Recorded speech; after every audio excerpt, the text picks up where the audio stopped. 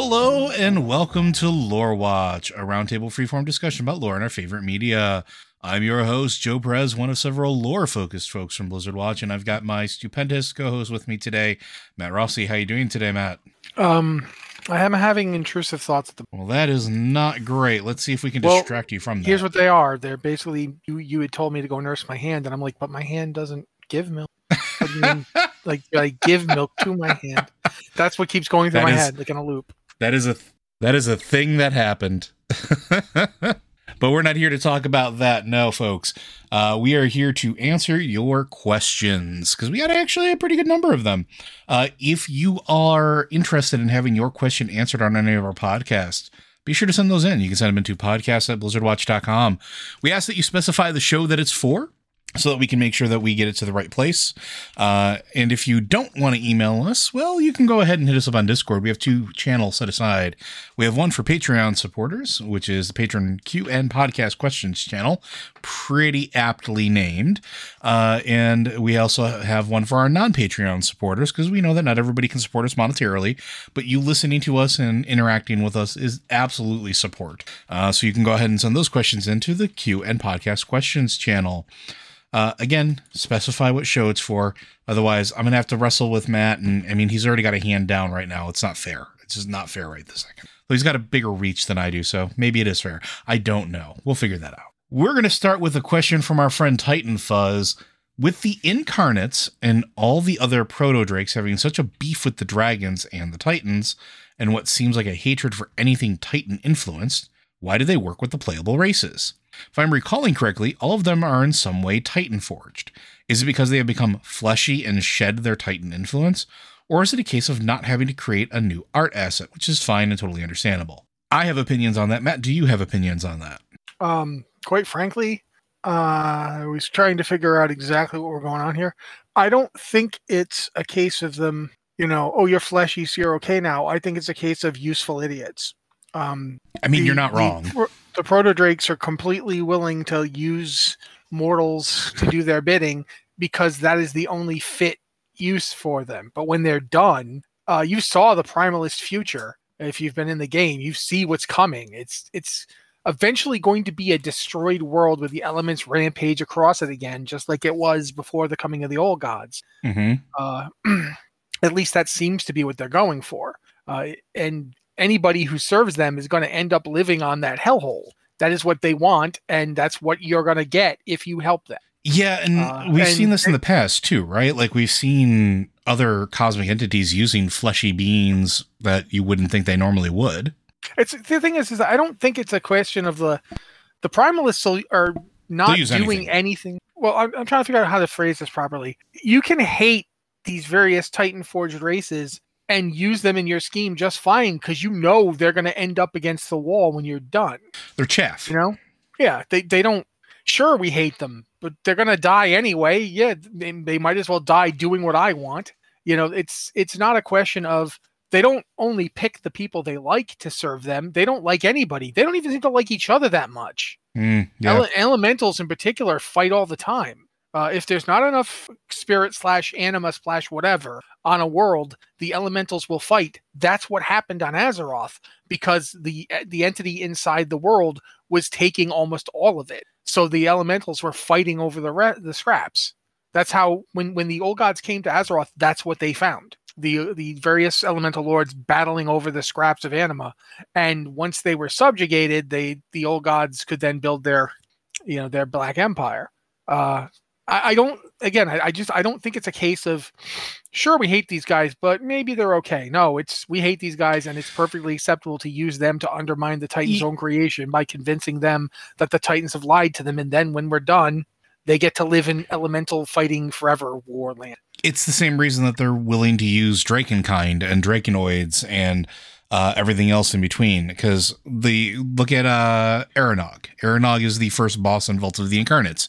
He makes a deal with the Incarnates. He makes a deal to get all sorts of power and everything else, but he's still a Titan Forge creation. Technically, he's stemmed from them, or was created by them. It's interesting too, because that's actually a really good example of would serve them. The Primalists don't say, oh, and by the way, we're going to destroy the world. No. And they tell him the Titans have lied and the dragons are keeping the Draconids down. You guys were here for 10,000 years doing just fine, and all of a sudden the dragons come back and you're expected to serve them. And Aranog is not the only Draconid who's like, no, why do we see that there's traitors. If you go to Valdrakken, when you do the intro quests, you're asked to help find them. And there's Draconids who are like just straight up like, it's great and all that you guys are back and everything, but I don't see why I should have to suddenly do what you tell me. I've been keeping this place going. Me and my kind have been keeping this place going this whole time you were off on your adventure outside of the Dragon Isles. Now you're back and you expect us to be your servants. There's lots of ways to get people to do things that might not, if you look at things a certain way, they might seem like a really bad idea. The old joke about, oh no, when I voted for the Leopards Eating Faces party, I didn't know they were going to eat my face. It's like that. These people have basically joined the Dragons Eating Everything party, and they don't think they count in the everything, but they do.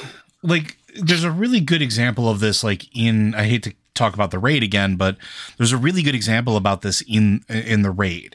And when you defeat Dathea, yeah. Yeah, okay. I figured you were going there. When you defeat the Primal Council, Dathea is the only one that lives and teleports literally just above the main chamber, where you get to basically see, it's off to the side before teleporting to the top, where she makes a deal with Raszageth. And it's, I need more power. I can't complete this. They've defeated us. They defeated the entire council. I'm the only one that's left. And Raszageth gives Dathea the power. Zero question, zero concern. Because Raszageth says, the power will kill you. It's going to kill you. Do what you need to do before then, but you're dead already. And there's no remorse. There's no anything there. But Dathea sort of accepts it with a zealot's fervor. And that's another key factor here as well. So, like, the Incarnates don't care. They're foot soldiers. The Primalists are just a means to an end. They're going to be wiped clean at some point. Dragons are going to rule everything. So they don't, or proto-dragons are going to rule everything.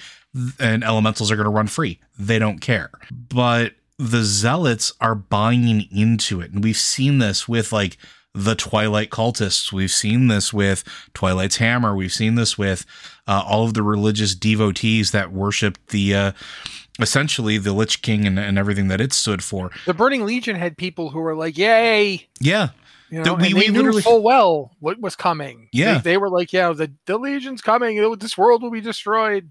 And you're happy about that? You're cheerleading that? Okay. Yeah. So I mean, it's useful for the Incarnates because at that point it's like, why not just use the foot soldiers? Why make good proto-drakes or incarnate drakes or elementals die when you just have a willing, ready body of zealots to fling at people, to distract, to weigh down the adventurers? Because really that's what they're doing, right? Like, that's sort of the whole point of the Vault of the Incarnates. Everything that is thrown in front of you, every boss, everything is just a distraction. It's just there to slow you down till Raszageth can open the vaults and free their friends. Taros, the elemental, is being summoned by a bunch of primalists. What's the first thing that Taros does when he wakes up? Kills all of them except for two that run away screaming. There's a giant ice spider, and when you go up Senarth's room, like, after you kill Senarth, walk back down. Don't take the teleporter. Take a couple seconds. Walk down. If you didn't notice it, there's a bunch of humanoids wrapped up in spider webs all up and down that chamber and on the wall and everywhere. Well, it's not us. Who do you think it is? It's the Primalists. Because, again, they're just a means to an end.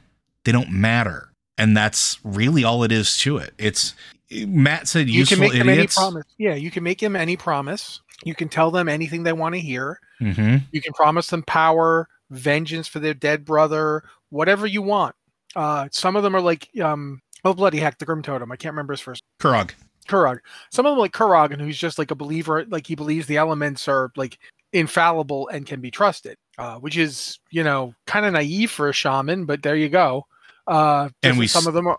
I was gonna say, we still don't know what if that was with Magtha's Magatha, sorry, that is the actual Yeah. pronunciation. Magatha's blessing or not either. We don't know. We have no idea. Yeah. She might be showing up later for all we know. But yeah, there's a lot of different angles to this, but basically it all comes down to you can tell the rubes whatever you want to tell them in order to get them to do what you want, because in the end you're just going to dispose of them anyway. It's like it's literally like buying a bunch of Bic razors. You don't keep them, you use it, it's okay, it's hurt, whatever, throw it aside, get somebody else. Yeah, it's nothing new. And I hate to say it like that, but it's a cycle we've seen continue for a number of years across all of the big bads. They always have devotees that are ready to listen to their message. And that's partially because Azeroth, for all of the good that it has on it, it's not necessarily a super hospitable place. Let's be honest. A lot of bad things have happened here. We've gone through countless wars. We've gone through intergalactic, interdimensional conflict. We've literally had the planet stabbed with a giant sword. And everything that's happened from the War of the Ancients all the way through has affected common people. Matt and I think we had an episode, I want to say it was like a year ago now, where one of you asked us what we thought the common folk made of things, like the torn up things in, I think it's Westfall. When you're going through and seeing the farmlands just completely tore up and having giant tornadoes and things in there, they're affected by this, right?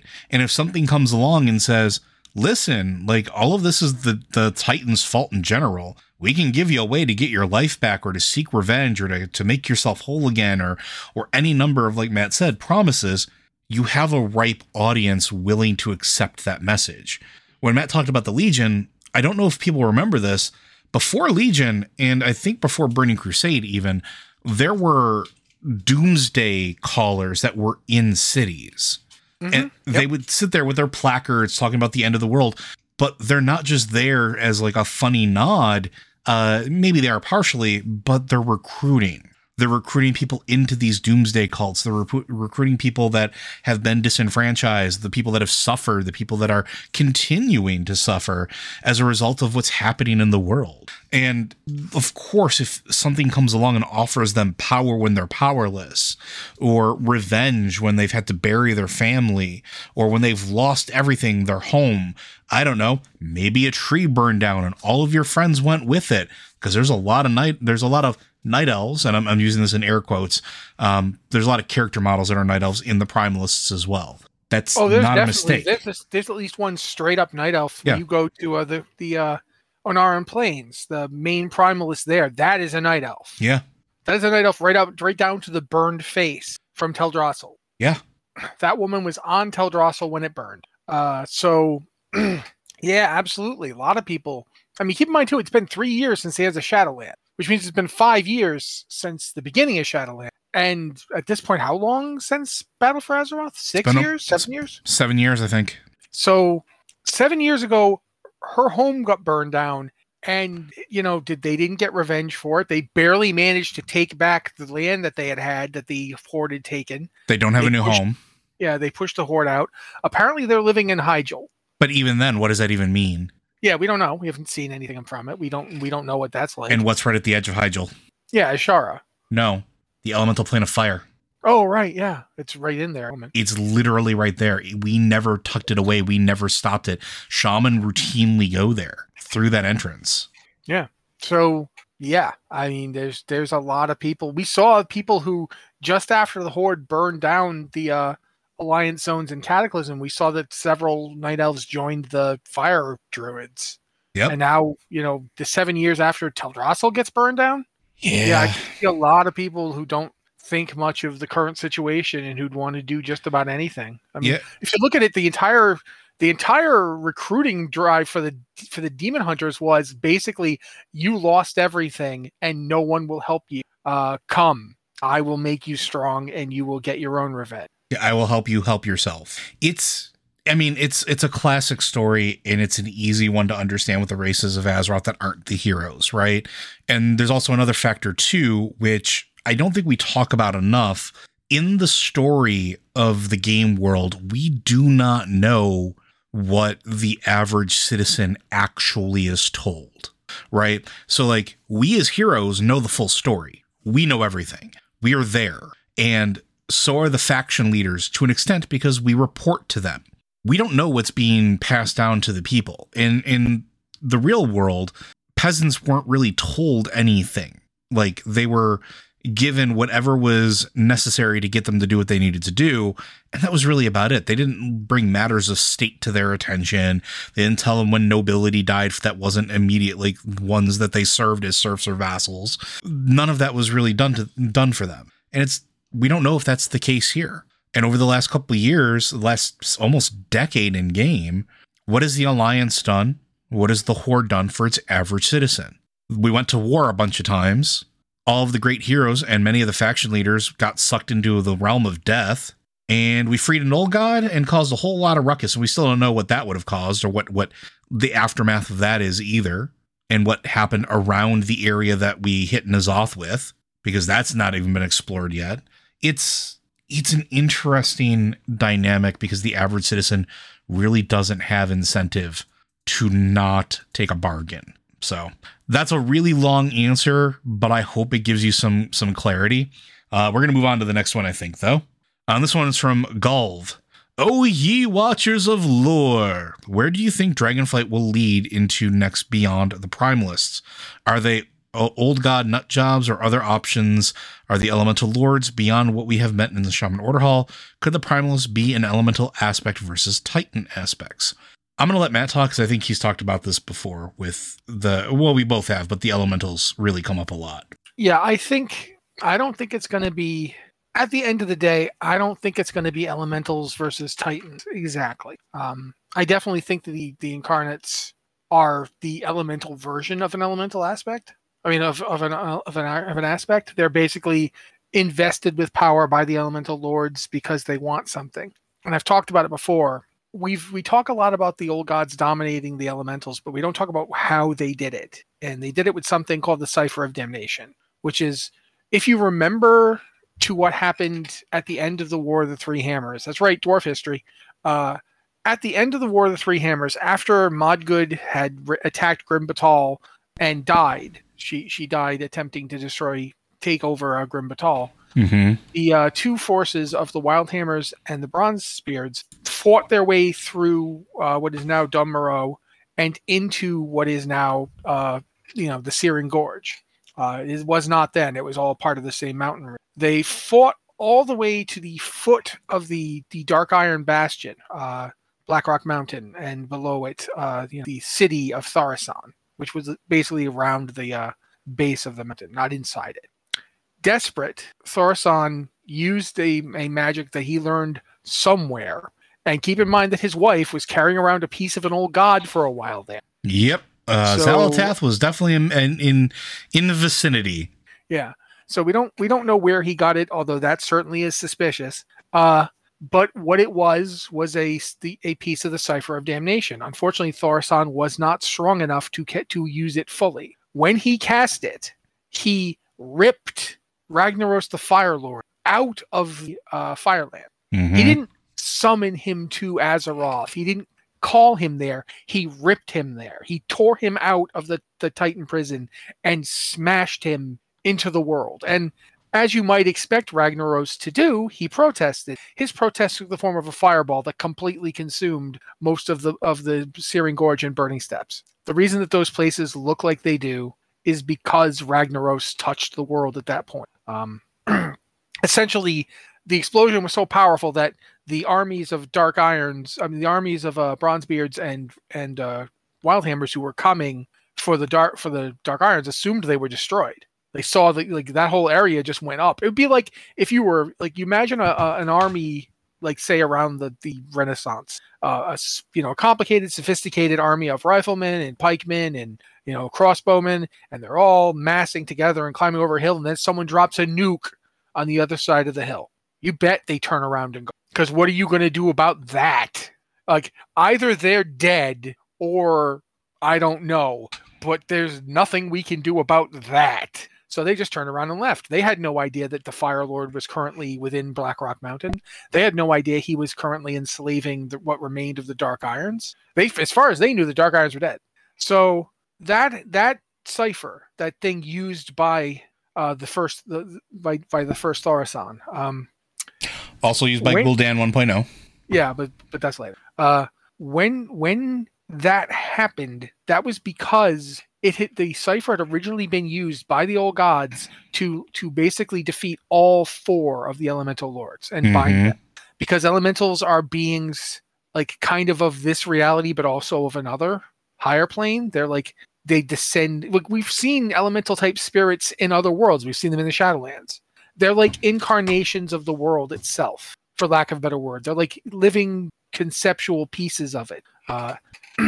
Bound as they were, they had to serve the old gods. They didn't do it willingly. They didn't want to serve the old gods. They don't like the old gods. The old gods came in and wrecked their perfectly good planet full of elemental chaos. They would much prefer to be in charge of their own destiny. And they've been in that bondage ever since. Mm-hmm.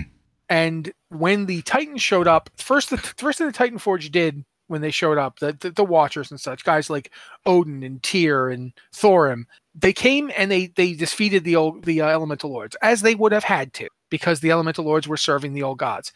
The Elementals don't particularly hold that part against them. The part they hold against them is the part where they then, after they beat the old gods and locked them up, created a prison plane and stuck them in it. They took the elemental plane, which already exists. Every world has one. It's like a place where elementals live in. It's similar to like the Emerald Dream or even the Shadowlands. It's a boundary condition where there's elemental beings where they go to and come from. The Titans made it a prison. Just like when Sargeras was fighting the demons and he couldn't stop them from coming back when they died, he made a prison called Mardoon and locked them in it. That's what they did to the elementals. And then they left. Think about that for a minute. They could have freed them. They could have said, hey, this is the natural order of things, and you were here first, and, you know, we helped free you from the influence of the old gods. Go about your business. But nah, they said, we're going to turn your base of power, essentially your home, into a prison because we can't have you eating the spirit that Azeroth needs. You need to be severed and cut off from this plane of existence. So they're not happy, and rightly so. Yeah, I mean, they have a point. Nothing they're saying is a lie from their perspective. I hate to Ben Kenobi it, but from their point of view, everything they're saying is true. Mm-hmm. And the way the Titans are not great at explaining or even discussing what they're doing, and neither are their servants. That amongst each other, they take a certain tact of conversation, and they don't bother to tell us what's going on, most of them, because we're not really within their notice. It's like Tyr was one of the first who actually started to think about mortals and the role that they play in this whole thing. Yeah, what is it? The dog doesn't have tea with the fleas? Yeah, you know, lion doesn't have Congress, doesn't ask the sheep's opinion, that sort of thing. It's interesting. I think that all of this is so that they can get out of the elemental plane, which they don't want to be trapped in. They want to come back and be able to exist on Azeroth. And also, they're still bound by the Cipher of Damnation. They were never unbound. They were never freed, which meant they were never freed from it, which is why it controls Ragnaros across dimensional barriers. They want out of that. They do not want to be subject to the will of anybody. Titan, old god, doesn't matter. They don't want it. I think they, you know, you'll notice that when oh bloody heck, Raszageth. When Raszageth was attacking Neltharion, sorry. When she was attacking Neltharion, the old gods grabbed her and sent her away at his request. She wasn't working for them. She was taken advantage of by them, but she wasn't working for them. I don't think this is a case where the elemental lords are serving the old gods, at least not directly, at least not, you know, nothing that they want to do involves that. I think they want basically to get out of all possible bondages. Yeah, and I think that's been their game from the beginning, right? Like, even what we did as player characters as shaman in the Order Hall, we still bound them. We bound them to essentially working for us, and like propping them up, putting certain ones in charge, putting other ones like fighting against them so that they could, you know, have different ones in charge and put other ones down. We meddled in that, and we sort of bound them to us as at our beck and call. We did the same thing that every other large cosmic entity has done since encountering them, which doesn't sound that all like it maybe not doesn't sound bad to you, but to them that's ridiculous. We could have, especially as the shaman, we could have freed them. We've had pieces of the Cipher of Damnation in our hands.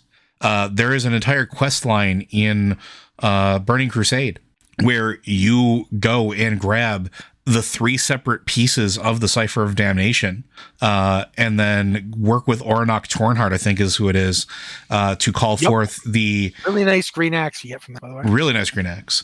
But you use it to call forth Cyruk, the Fire Lord, I think it is. Yeah, Cyruk, the Fire Lord. He's the Fire Lord for Outland. You see him again, actually, if you go to Draenor. I believe he is one of the Fire Lords you see there, too. He is. Yeah. But I mean, the point of that I'm saying is like, instead of freeing him, you summon him and kill him, which just sends him back to the Fire Realm. And you have the cipher in your hands. You could have reverse engineered it. You could have tried something to free him, but he knows that you helped to like summon and send him back to the elemental planes. The elementals know we had it in our hands and we chose not to do anything with it. Of course, they're not answering our calls right now. Of course, they're going to look for ways around that. If we didn't free them and the Titans won't free them and the dragons won't free them and all these cosmic entities won't free them, then it's like the old, why can't I remember the name of the movie now? Baseball, Major League, where Serrano says, enough, I'll do it myself. They're just doing it themselves. They're finding somebody else to do it with them or for them. And it just happens to be the incarnates. And it would make sense, right? Because even back then, and Matt and I have talked about this, it's the only thing that makes sense. Where are they getting their powers from? Well, if they're concerned about the natural order and the incarnates hate the Titans, so do the elementals. And if the proto-dragons existed at the same time as the elementals and everything was honky-dory back then, yeah, they'd probably accept that power and go hell for broke. So I don't think we're going to get old gods. I don't think we're going to see much about it aside from context. Like, we're definitely going to get some context about like what it was before the Black Empire was the Black Empire. We're probably going to get some more context of the war between the elemental lords and the elementals and the Black Empire and the old gods. And the reason I bring that up is because we've already kind of seen it a little bit by going back in time. So revisiting that and seeing like where things went sideways and how things played out makes sense to me, at least. So after we're done with the incarnates, we're probably going to go after the elementals and figure out what the heck is going on. At least in my opinion, that's where we're going. And then eventually we'll deal with the Titan stuff, but that's later. That's maybe just going to be context for this expansion. We'll move on to it in the next expansion, maybe. But I think that answers that question. Unless there's anything else you want to add, Matt? I mean, again, as is often the case, yes, but we really don't have time.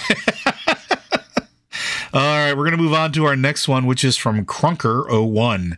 How would you feel about a Caverns of Time-esque expansion? The zones could be current zones, but in the past, for example, the Kingdoms of Lordaeron before the war, or time before the Sundering. Raids could be key moments in history that the Infinite Dragonflight is trying to change, or even a new temporal threat of some sort, or could be used as a reason to revisit some old content that Blizzard had cut from previous expansions. Well, I'll start with Matt again. I mean, honestly, we've talked about this, right? I think we're there. I don't know if you've noticed, we've done a little bit more time shifting than normal today. This expansion's got a whole quest line where you go jumping around timelines. You even make a Murloc timeline. Good job, guys. Azmorloth was great. Mission accomplished. We must preserve the sanctity of the timeline. Everyone just kind of like, are we going to do anything about it? No, we're not looking at it. Don't look directly at it. I don't think we're ever going to just get like a, wibbly wobbly, timey-wimey expansion. I think that Blizzard has kind of gotten gun shy on the idea of getting too weird. Every time they try, like Warlords of Draenor was like an out of the woods expansion. Everyone's like, "What? We're doing what? We're going to another universe? Like, what are you talking about? It's an alternate time way? What is that?" So they did that, and it ended up not working out as well as they'd hoped for a lot of reasons. A lot of which was basically that they had a great leveling game and not much beyond it. Then we went to Legion, and everyone was like, "Yay, this is what we wanted." And then we did Battle for Azeroth, and everyone was like, "Oh, this is kind of getting heavy."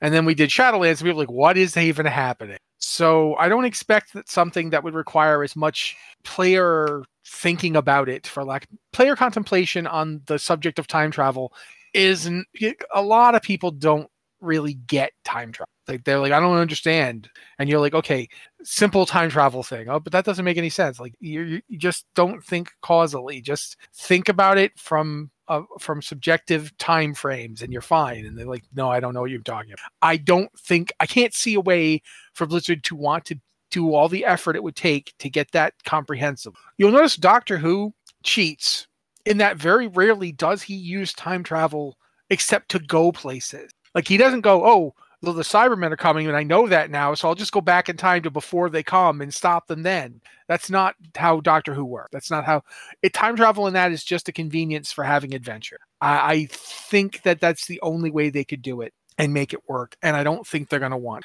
I think they will keep time travel elements in various stuff. I definitely think we're going to get more of the Infinites in this example. Agreed. But I don't think we're going to get a flat out, the entire expansion is us, leaping through time, putting right went wrong, and hoping this time the leap is the one that leads to like really good epic loots.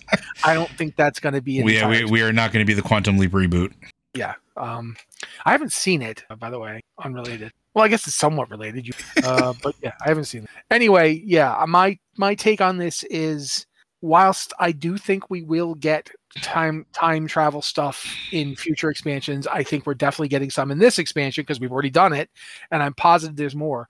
One of my candidates for where we're going after 10.0.7 is the elemental plane of one of the elemental planes, or all of them. But another is time travel. Mm-hmm. It's the Black Empire.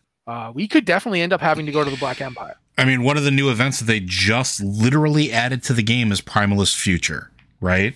It is an entire thing where you go to the future that was prophesized or shown, or what is the reality of what happens if we lose, that the portal's been open this entire time, right? So time travel is here. It is a thing that we are constantly dealing with and probably will continue to deal with, at the very least, as a vehicle to continue the story forward. What you're saying is, it's nothing new, right?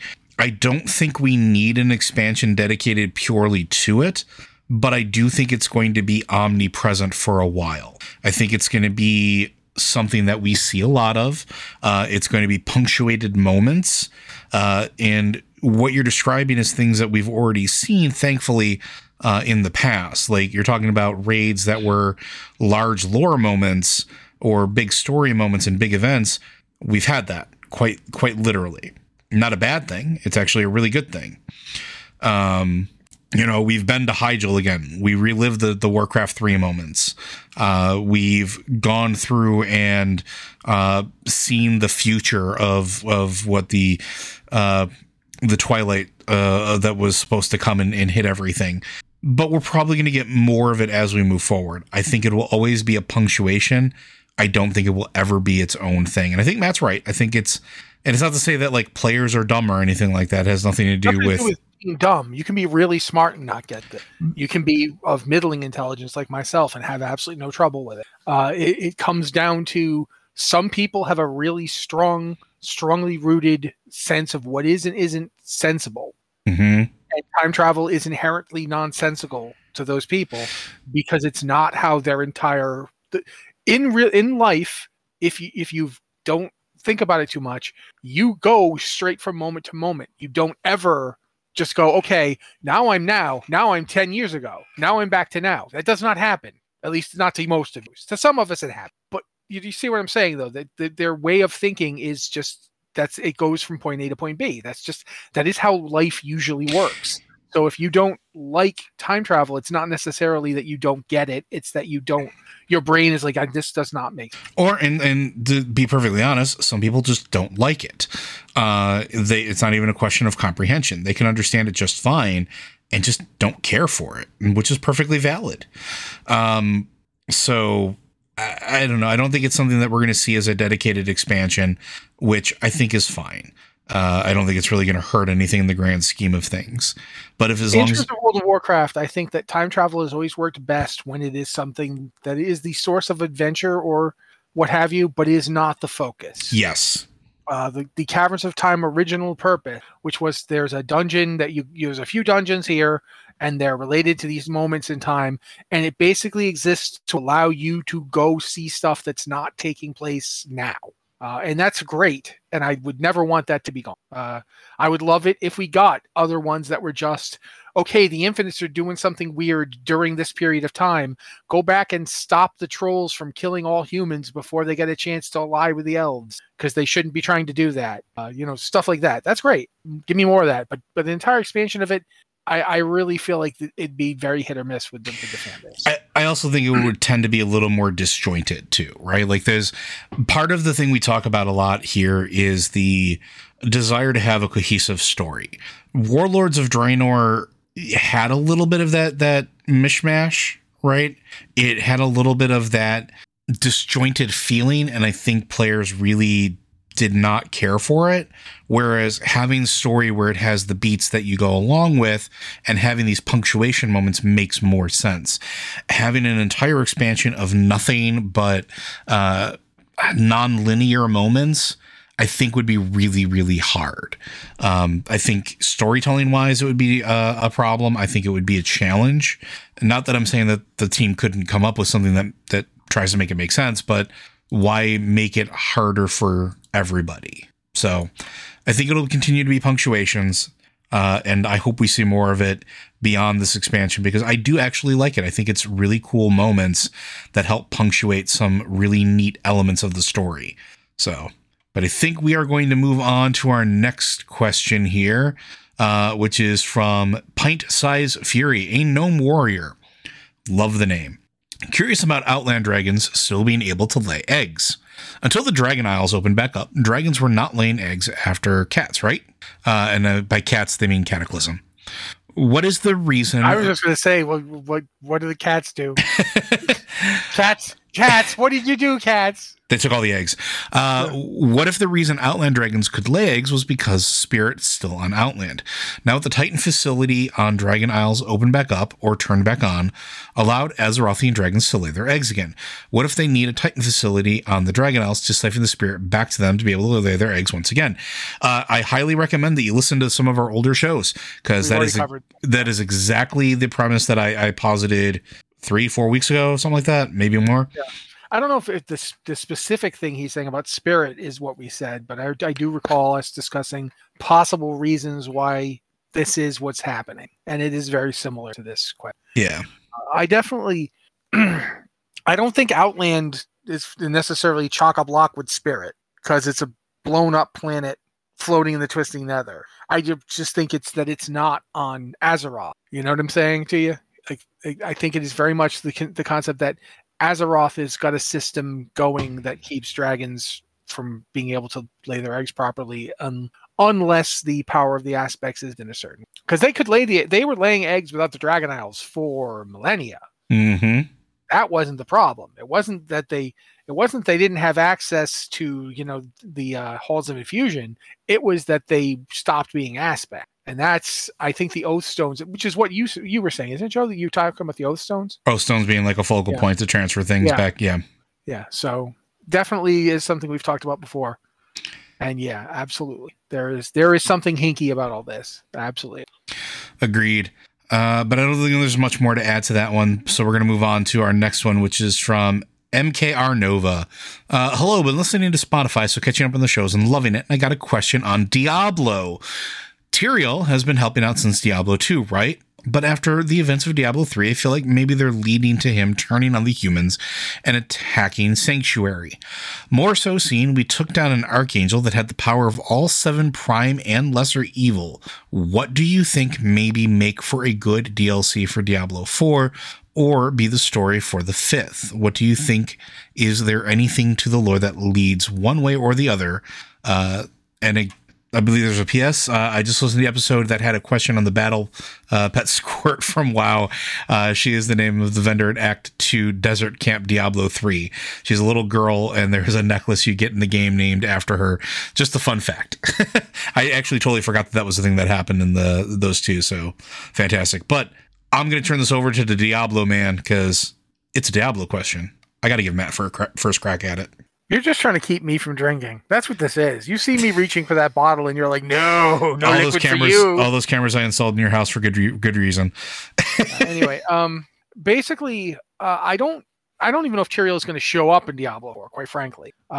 He might be up in heaven, because remember, he took on that job as one of the members of the Injurious Council after the whole deal. So he might be up there. He might be up there doing the aspect of wisdom thing, which is pretty ironic that he took Malthael's job, and then Malthael showed up and almost killed everybody. It's like, dude, don't take Malthael's job. He's real sensitive about it. But I don't necessarily know one way or the other about if Tyrael's going to come and kick our butts. But he's definitely concerned. You see that at the end of Diablo 3, when you're doing the end of Reaper Souls and you've beaten Malthael, Tyrael's like scared. Like he's legit scared of you, because you're stronger than anything that's out there. I honestly wonder if at some point we'll find out that Tyrael tricked the Nephilim, and the reason that heaven is sealed up is that they've sealed the Nephilim up in it to try and keep them try to keep them out of Sanctuary, and to keep them from inspiring the other mortals to become like him or her. Sorry, I keep doing that, because that's like the reason the Injurious Council and the demons are both interested in Sanctuary. When you come right down to it, whether their interests be in like a useful way or not, is because mortals have the potential to be more powerful than either demons or devils, or angels or devils. They have the ability to become Nephilim, and powerful Nephilim can, Odyssean kicked Inarius' butt. Inarius is like up there with the Injurious Council in terms of power. Mm-hmm. When Injurious can be called an archangel, he is called an archangel several times, and Inarius is up there. And Odyssean, at the end, when Odyssean had access to their full power, beat Inarius while Inarius was using the World Stone. So Inarius, powerful archangel level being, using an artifact of the primordial Anu that can shape and control worlds that he used to create Sanctuary in the first place, could not stop Odyssean. And the only reason that we all came out of that one in existence is because Odyssean used his power on the World Stone to reset it. Mm-hmm. Odyssean did that, not Inarius. And that's something, the more you think about this, the more you understand why they can't leave Sanctuary alone. They can't keep their word. They swore a pact. Both the angels and the demons swore a pact to leave Sanctuary alone. The pact was maybe 25 seconds, in existence, when both sides had already broken it. The primevals immediately came up with the plan to get themselves exiled to Sanctuary, and Tyrael immediately formed a group to stop them. Like they were both basically doing this like as the ink was drying. So it's absolutely possible that Tyrael could decide, we gotta like control these things. But I find myself wondering, the Nephilim is not in this game. You are not playing the Nephilim, as far as we know. The character you play isn't, they're Nephilim in that every human being is, but they're not like, we haven't, that's not what they are. They're not that character. We don't know what happened to that character. We don't know what happened to the heroes of Diablo 3. In Diablo 4, that is not something that we are aware of. And we know that the angels are not currently visible. Like Inarius is the only one we get to see so far. And we know that like the big evils are not going to necessarily be around. Duriel and Andariel are the only ones I think that are confirmed for an appearance. Yes, because we see new key art for Andariel and confirmation of that. But in terms of the story for the 5th Diablo game, I don't know that we're going to see a 5th Diablo game for a long time. Keep in mind that this game, Diablo 3, came out in 2012. So it got an 11-year run before Diablo 4 finally came this year. Diablo 2 came out in 2000. So Diablo 2's life cycle has lasted them. It's in development right now. Diablo 2 Resurrected. So Diablo 2 is currently in development right now. And we now have Diablo 4 coming out. Diablo 3 came out and lasted for 11 years, and people are still playing it. I mean, I don't know if people will continue to play it when Diablo 4 comes out, but I bet you some people will, you know? There's an interesting premise, though, too, story-wise. Sorry, go ahead. Story-wise, I just wanted to get to, one of the things they've said is that they're going to be doing more content after the initial release. They're going to do seasons, and the seasons are not going to just be like Diablo 3 seasons where it's a theme. They're going to actually have story drops every season. It's going to be kind of like what we're seeing in World of Warcraft right now. Mm-hmm. They're kind of going towards that model. It's a different kind of live service in that it's not just, hey, buy this new suit of armor, do this battle pass, but literally Diablo 3 seasons with story elements that advance the story of the game. And we might not even get DLC in the typical manner. We might just keep getting drops of story that way. They haven't confirmed anything. So I'm going to let Joe go now because I'm pretty sure what he's going to say will touch upon how the story will be coming. Yeah, and that's the thing that I think is interesting is Diablo traditionally was...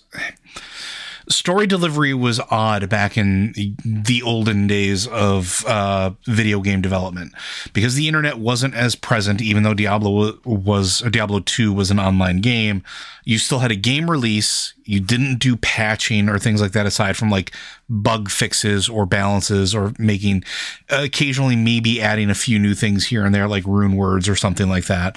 But you didn't really add anything large to a game. Instead, you shipped an expansion, and that expansion expanded the story. And some games had more than one expansion. Diablo 3 was sort of like in that same nebulous region where it was done in the same aspect of Diablo 2, where it had the base game, that it had an expansion that came out later, but it didn't necessarily need to do it that way. And one of the questions that I think story delivery has to ask itself is, if you're going to have a game and you want that game to have longevity and the game does care about the lore, which I believe Diablo and World of Warcraft do you continue to release expansions? Or in the case of Diablo, do you instead adopt a mode or model where you have like the seasons or like content drops like we see in certain other things, certain other games, and those completely replace expansions for the story? You do the story updates. You have the ability now to release almost like miniature expansions at regular intervals to keep the story progressing. And the interesting question about that is, if that is adopted like it seems like they're going to do for Diablo 4, which is honestly really cool if they do, at one point do you actually need a Diablo 5? Do you need a Diablo 5? Now, maybe if the game engines have to be updated or we get to a certain point, but again, Diablo 3 has been around for almost 11 years at this point. It's probably a good chunk that we're going to have maybe another 11 years out of Diablo 4. It's not outside of the realm of possibilities. But instead of receiving an expansion 5 years in or 2 years in or 3 years in, if every year or whatever, I'm just picking an arbitrary number, a new story content drops that's a miniature expansion that adds new things, whether it's a new zone or new questing or new events or whatever the case is that as good or better than saving it for expansions? Personally, I think Diablo as a storytelling vehicle has always lent itself better to an episodic content style delivery, which is why one of the reasons I was super, super upset when we didn't get the Diablo comic, because I think it would be really well done in that sort of episodic format. I would like to maybe see the story delivery and where it goes through forward, maybe in that episodic content through Diablo 4. Like Matt said, we don't know if we're going to see Tyrael in Diablo 4. At least not at first. But we know that there is definitely a war between at least Inarius and Lilith. And to me, there's zero chance that Tyrael doesn't take notice of that. How he reacts to that and what's going on, how he reacts to the Nephilim, that's a whole other thing. But I can see an episode and like Inarius and Lilith battle. There's this big climactic event. We participate. We do whatever happens. And the end result is what the end result is. And then the next big content release after that, instead of an expansion, is Aftermath. What does that mean for the world? What does that mean for Sanctuary? What does that mean for the high heavens? What does that mean for the hells? What does that mean for the Nephilim? And then progressing through, because then now after that, after you start dealing with the aftermath of that, Maybe it's dealing with the hells after in the next section of that. Maybe it's dealing with the high heavens and whatever has been going on up there. Again, Matt pointed out the door's shut. We don't know what's going on up there. We don't know if Tyrael is, doing something nefarious, and I'm air quoting that. But it would be interesting to see if that was something we didn't have to wait for. And I think that would be really cool, because waiting for Diablo's story is the worst part about playing Diablo, because it takes so long to get the new story content and wait for the new books and wait for the new events and wait for the expansions. If it was fed to me more regularly, I'd be very, very happy. Anything else you want to add to that, Matt? Feel free. I think one thing to keep in mind is that of the various angels, Tyrael is the one who basically kept the Angelus Council from voting to just wipe out Sanctuary. Imperius wanted to do it. Imperius wanted to wipe out Sanctuary. He considered it an abomination. Malthael abstained, and so Imperius was like, okay, Malthael's abstained, but I know that the hope and faith over there, hope and fate aren't going to vote to destroy the world, because they're like that. But I know Tyrael's into justice, so he'll vote alongside me, and in a tie, the tie is going to go to me because I'm Imperius, I'm super important. So if I just get Tyrael to vote with me, and the whole place will be gone. But Tyrael said no, it wasn't just. Justice is inherently a part of Tyrael's nature. Even with him not being the angel anymore, he's still bound to the sword, which is the essence of justice. He still is. He embodies that ideal. It's unjust to destroy the world, because you're afraid of what someone might do. So that's something to keep in mind as we move. Agreed. But I think that's going to do it for today, because we are at time. Do want to thank you for joining us today and remind you that Blizzard Watch is made possible due to the generous contributions at patreon.com/BlizzardWatch. Your continued support means that this podcast sighting community is able to thrive and grow. Blizzard Watch supporters enjoy exclusive benefits like early access to the podcasts, a better chance at having your question answered on our podcast or the queue, and an ads-free site experience. Again, if you have questions for this podcast or any of our podcasts, be sure to send those in to podcast@blizzardwatch.com. You can also send those into our Discord channels. We have one set aside for our Patreon supporters at Patron Q and Podcast Questions, and we do have one set aside for non-Patreon supporters in our just Q and Podcast Questions. In all cases, please specify the show that it's for. Remember, we do have Lore Watch, Blizzard Watch, and Tavern Watch, which we're going to be doing a lot, I think, a little more frequently now that the new year has started and we're starting to fall into our rhythm. Also a reminder that we do live play episodes of various tabletop RPGs on the Tavern Watch imprint, so be sure to check those out. And you can support us by following us and listening to us on Spotify, sharing our content with your friends, and it goes so much more beyond just sitting there and giving us money. We like it. It helps keep the lights on, but we appreciate everything you do to help keep us going. So thank you very much, folks. We'll see you next week.